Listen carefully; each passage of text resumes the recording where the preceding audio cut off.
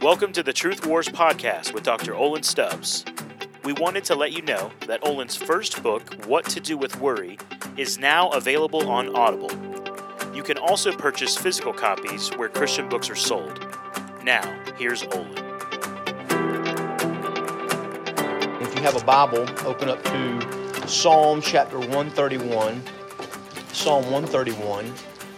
And we're going to look at an example of how not to worry.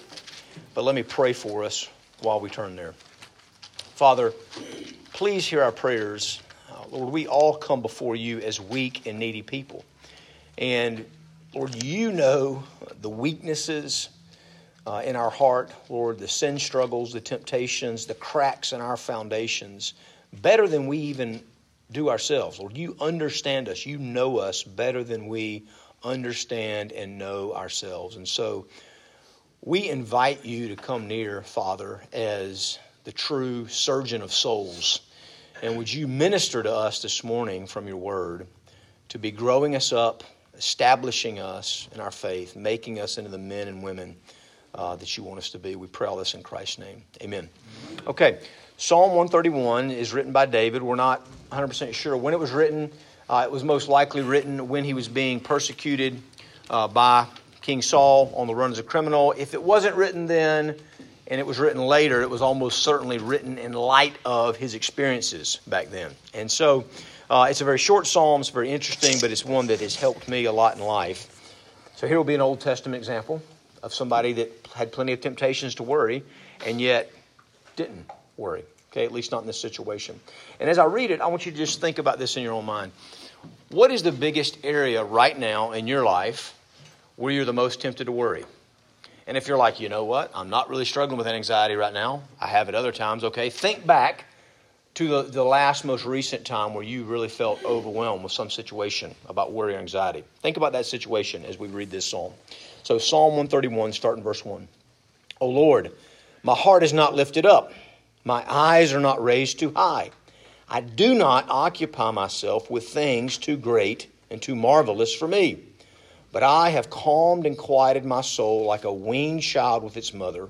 Like a weaned child is my soul within me. O Israel, hope in the Lord from this time forth and forevermore. Okay, so this is a great picture of peace, serenity, contentment, even in the middle of terrible circumstances. We see three things about David. He's humble, he's happy, he's hopeful, and we'll kind of walk through that. So, verse 1. There's a lot of different ways that you can be proud, and we talked about this last week. Worry is a way that you can be proud. And so part of what David is saying here is, Lord, I'm not proud, at least in this situation. I'm not being proud. My eyes aren't raised too high. I do not occupy myself with things too great or too marvelous for me. At some level, he's saying, I'm not trying to think and act above my pay grade, God. And that, so many times, and we I think mentioned this last week kind of in the Q&A discussion time at the end, so many times what leads us into a place of worry is when we are trying to be responsible for things that we're not supposed to be responsible for. We're getting out of our lane. I mean, essentially, God says to us, hey, you be faithful for your obedience. I'll handle the results.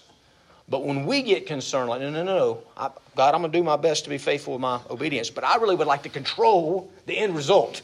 And especially, I'd like to control the timing and exactly how it turns out and all these kind of details. That's where you will eventually worry because you're trying to control something you can't control. Even if you want to, you can't do it. Now, again, think about either the suffering, the hardship, maybe that you're going through now, or if you're not really going through anything right now, the most recent one that you can remember going through. There tends to be, in my experience, and I've tried this before in groups, and it always works out the same, so we'll see if it works today. There tends to be, when you're in a place of suffering or hardship, and you're really tempted to worry about something, there tends to be two main questions that we tend to ask during those times of hardship. What do you think those two main questions are? Why? Why? Okay, why is this happening to me? Right? I'm a good person. I'm a nice person. I haven't done anything to deserve this. It's why. Okay? And then what will be the other one?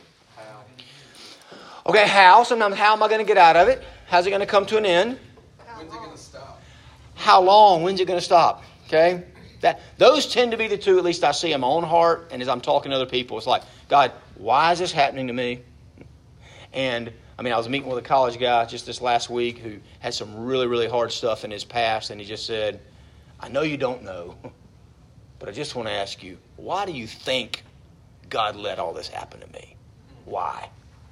Right? I mean, that's just, we wrestle with it. And then also, it's like when we're in the middle of it, it's like, hey, Lord, when? When will it be over? How long am I going to have to suffer? No. Listen, it's not wrong to ask those questions. It's not wrong.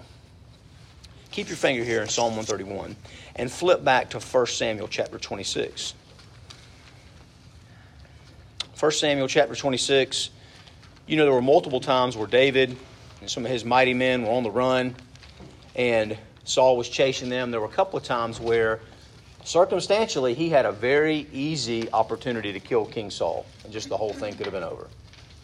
But David was such a man of integrity, he was like, I won't take matters into my own hands. But sometimes his kind of right-hand man were like, hey, let me kill him for you. I'll be happy. His blood can be on my hands and you can come out of this thing innocent. But David would never do it. And look at what he did one time. This is 1 Samuel 26, verse 10. He had a chance to kill Saul. He's not doing it. And look at part of the way he rationalizes in his mind. Verse 10. And David said, as the Lord lives, the Lord will strike him, or his day will come to die, or he will go down into battle and perish. You see what David's doing there? David is speculating. He's like, I know that God anointed me to be king. I know it happened. The prophet came to my house, poured oil on my head, said a word over me. The Holy Spirit came on me.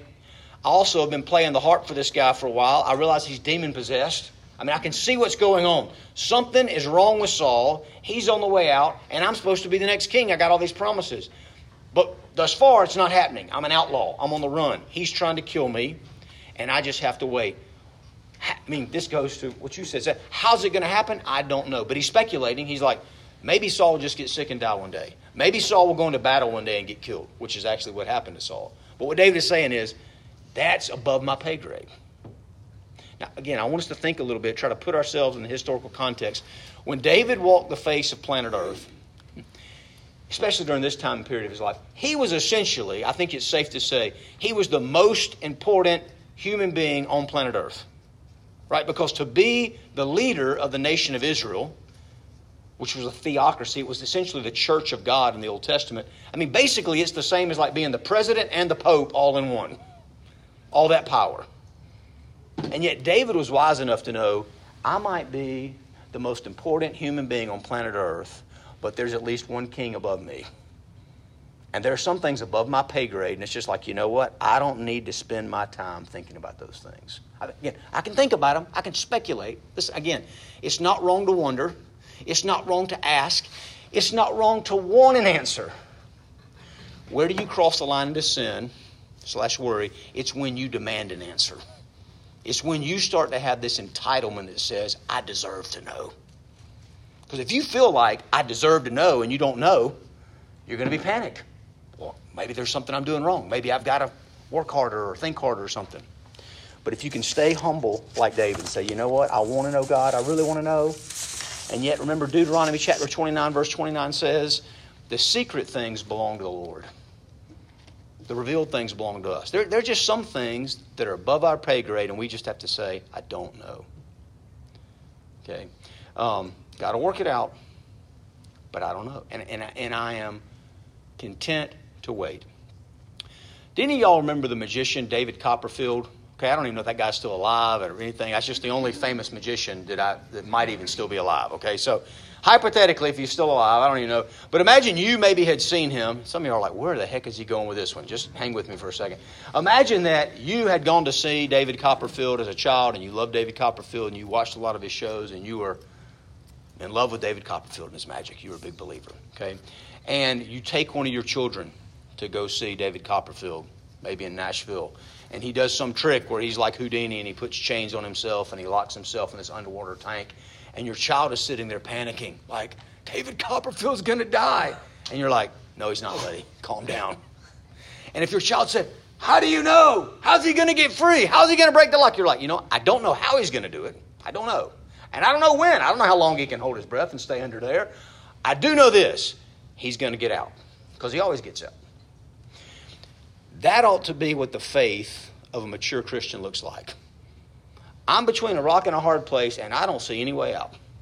But I'm convinced God's going to get me out. He's going to deliver me. Now, how's he going to do it? I don't know. When's he going to do it? I don't know. But that's not my job to know all the how, all the when, all the why. I just wait patiently for him to come. Some of you are familiar with the poem, The Charge of the Light Brigade. Okay, it's about troops dying in battle, and there's a famous line, theirs not to make reply, theirs not to reason why, theirs but to do and die. And there is a sense in the Christian life, it's like, you know what? My job is not primarily to figure out all the reasons why. My job is just to obey God, even if it kills me. Now, it's like, that could be hard on the human level, right? It's like, we don't think that way about our employment situation. I'm just going to do whatever my boss tells me at work, even if it kills me, right? It's like, if that's the kind of situation you're in, unless you're in the military, you might want to quit, right? But with God, it's like, no, that's the way it works. Father, my job is to obey. Even if it kills me, I'll press on. I'll be content. Okay. Second, he's happy. Because you could say, wow, okay, I can see how you call that humility, but that sounds like a miserable kind of humility. But it wasn't. I mean, he was really happy in his humility. Look at verse 2. But I have calmed and quieted my soul like a weaned child with its mother, like a weaned child with my soul within me. Now, a couple things I want us to notice here. First, this was a process. This didn't happen overnight. This was not a personality trait, right? It's not like David's like, well, you know, I took the Myers-Briggs and I just came out with, I'm the humble, kind of peaceful guy. Maybe you took the Myers-Briggs and yours said worry. So just sorry, you know, you're out of luck. For all sinners, we struggle with worry. Different times, ways, and capacities. But David said, I've calmed and quieted my soul. It's a process. It didn't happen naturally. I had to work at it. You familiar with Philippians chapter 4? Somewhere in 10, 11, 12, 13, Paul says, I've learned the secret of being content in all things, whether hungry or well-fed. And he wrote this from a prison. So is that right? If you're living in a palace and you're like, I can be content anywhere. It's like, well, maybe so, buddy, right? It's like when you're writing that from a prison and the whole theme of the letter is cheer up. Like, I'm happy and I'm in prison. It's like, maybe I believe this guy. But again, even Paul said, I had to learn the secret. It doesn't come naturally. So, Martin Lloyd-Jones has a famous sermon based on Psalm 42, basically about preaching to yourself. We talked about this a little bit last week. But part of what he says, you know, where the psalmist, Psalm 42, verse 5 says, why are thou downcast, O my soul? You'll hope in God again. I mean, he's speaking not to God, he's speaking to himself. What's wrong with you, soul? Why are you worried? You shouldn't be worried. You're a Christian. It's going to work out okay. You'll hope in God again. And literally, Martin Lloyd-Jones said, it's like you have to take yourself by the scruff of the neck. Okay, this is a parenting mood sometimes when you have unruly boys. Okay, it was for me at least, right? It's like I'm going to apply enough pressure so that you will listen. And then I'm going to speak to you. And what Martin Lloyd-Jones is saying, you do that with yourself. You take yourself by the scruff of the neck and you speak to yourself. Calm down, soul. Quit worrying. Trust God. Okay. When you're kind of in these places of agony, how in the world would God let me suffer like this? Preach truth to yourself. Now, the illustration that he uses is really helpful. Like a weaned child with his mother, like a weaned child is my soul within me. My guess is everybody in this room has at least seen a baby who's an infant and is still in the nursing mode. An infant is inherently selfish. When the infant is hungry, the infant doesn't say, well, mom's probably tired. I should let her sleep. The infant just starts screaming bloody murder. St. Augustine said, if the infant had enough strength, it would reach up and choke the mom and demand to be fed. That's essentially what it's doing with its cries. And, I mean, if you're the dad in the situation and you pick up the infant, you know, its little head starts bobbing around looking for something to eat. It's like, I can't help you, buddy. You got to go to mom. Right? I mean, there's this intensity of desire and demand. But then a weaned child, now think about this. There has to be a process. The child doesn't get fed on demand anymore. The child doesn't get fed exactly the kind of food that it's used to anymore. But it learns, mom's going to feed me eventually. Not exactly what I want and not exactly when I want, but mom will come through for me. Now, a weaned child. Now, again, think if this is an awkward illustration for you, it's in the Bible. So take it up with God and the Holy Spirit and David. The infant child, at some level, can't really enjoy the presence of mom just for mom. Mom is a means to an end. Mom is a milk wagon. A weaned child can be with mom and just enjoy mom for mom. Right? Because I don't just see mom as a means to an end. But think about the process that has to happen to get there. Mom has to deny some of the infant's cries. Start to teach it to like a different kind of food. And then the weaned child matures. And guys, some of the suffering and hardship that God puts us through, we're like, why are you doing this to me? He's trying to wean us. He's trying to teach us, trust me. I'm always going to feed you the food that's best for you and the timing that's best for you. But it won't always feel like the best timing to you. It won't always taste like the best food to you. You've got to trust me. I mean, at some level, the little infant, whether it's at 6 months or a year or whenever, subconsciously, it can't articulate this, but it learns. You know what? I've never missed a meal my whole life. Mom always eventually shows up and feeds me. And for Christians, that ought to be our mindset. God always shows up. He always feeds me. I've never missed a meal. I can rest. I can wait. Okay. Think about the Israelites, 40 years wandering in the desert, fed with manna every day, every week, 6 days a week, and enough on Friday to cover 2 days. The day they walked into the promised land, the manna stopped. You ever thought about that? I wonder what that first day was like. When you wake up on Sunday morning and you're like, we go out to get manna, it's like, there's no manna. You got to go to work. You got to plant a vineyard. I mean, they left being a little infant, depending on mom, and they had to grow up and mature. They quit living by sight to some degree and started living by faith.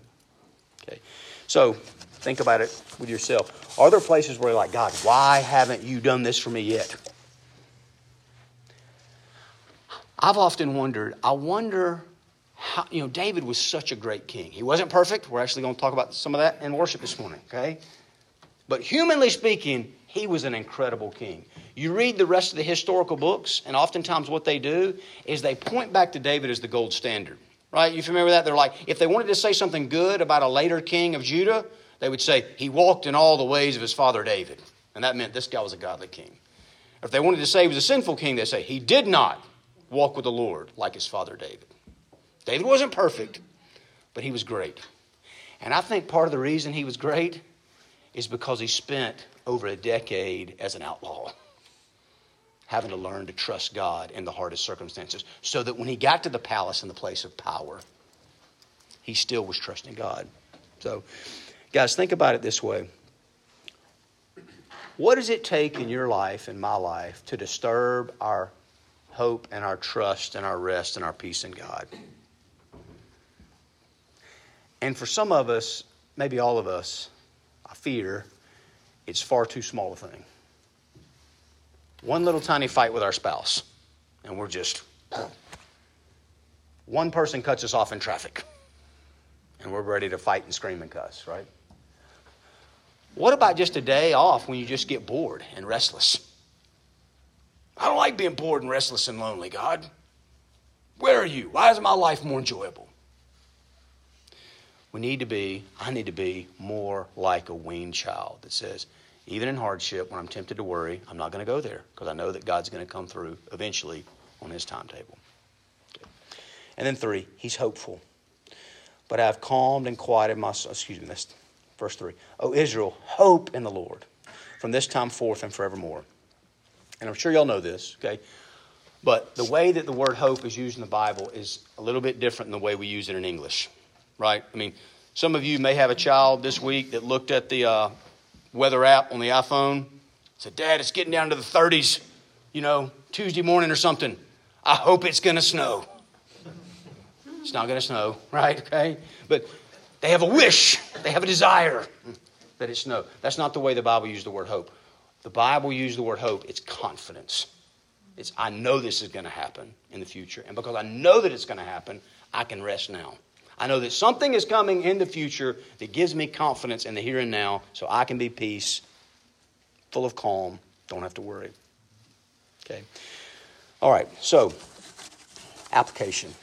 I just want us all to be thinking, my job is stay in my lane, be faithful with the duties that God has called me to, And really, what is that? That's just obedience today. That I am not in charge of any of the results. I've just got to be faithful where I'm at. I'll tell you all a story. So one of the times when I was the most tempted to worry, one of our sons in his teenage years, who will remain nameless to protect the not so innocent, had done the worst thing that I think he'd ever done, at least that we knew about. And it came out. He got busted. He didn't confess. It was not good. And at first, like most sinners, certainly teenage boys, he was trying to lie and kind of cover up.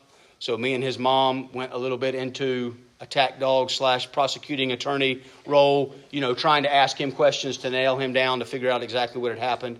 And in the course of doing that, some of his friends got implicated. Now, we don't tend to be the kind of helicopter micromanaging parents that are like, what are your friends doing? I'm going to call their mom, right? That doesn't tend to be where we live. We have other struggles. That hadn't been one of them. But we were in an awkward situation because now we know, okay, there's 5 or 6 other guys that have been doing the same thing he's been doing. We know about some of them. I know their parents very well. Others of them, I don't know their parents at all. And so after we'd kind of dealt with him, there was what do we do? To be good, faithful citizens of the city, of the community, of our church, things like that. Do we tell the parents' friends yes or no?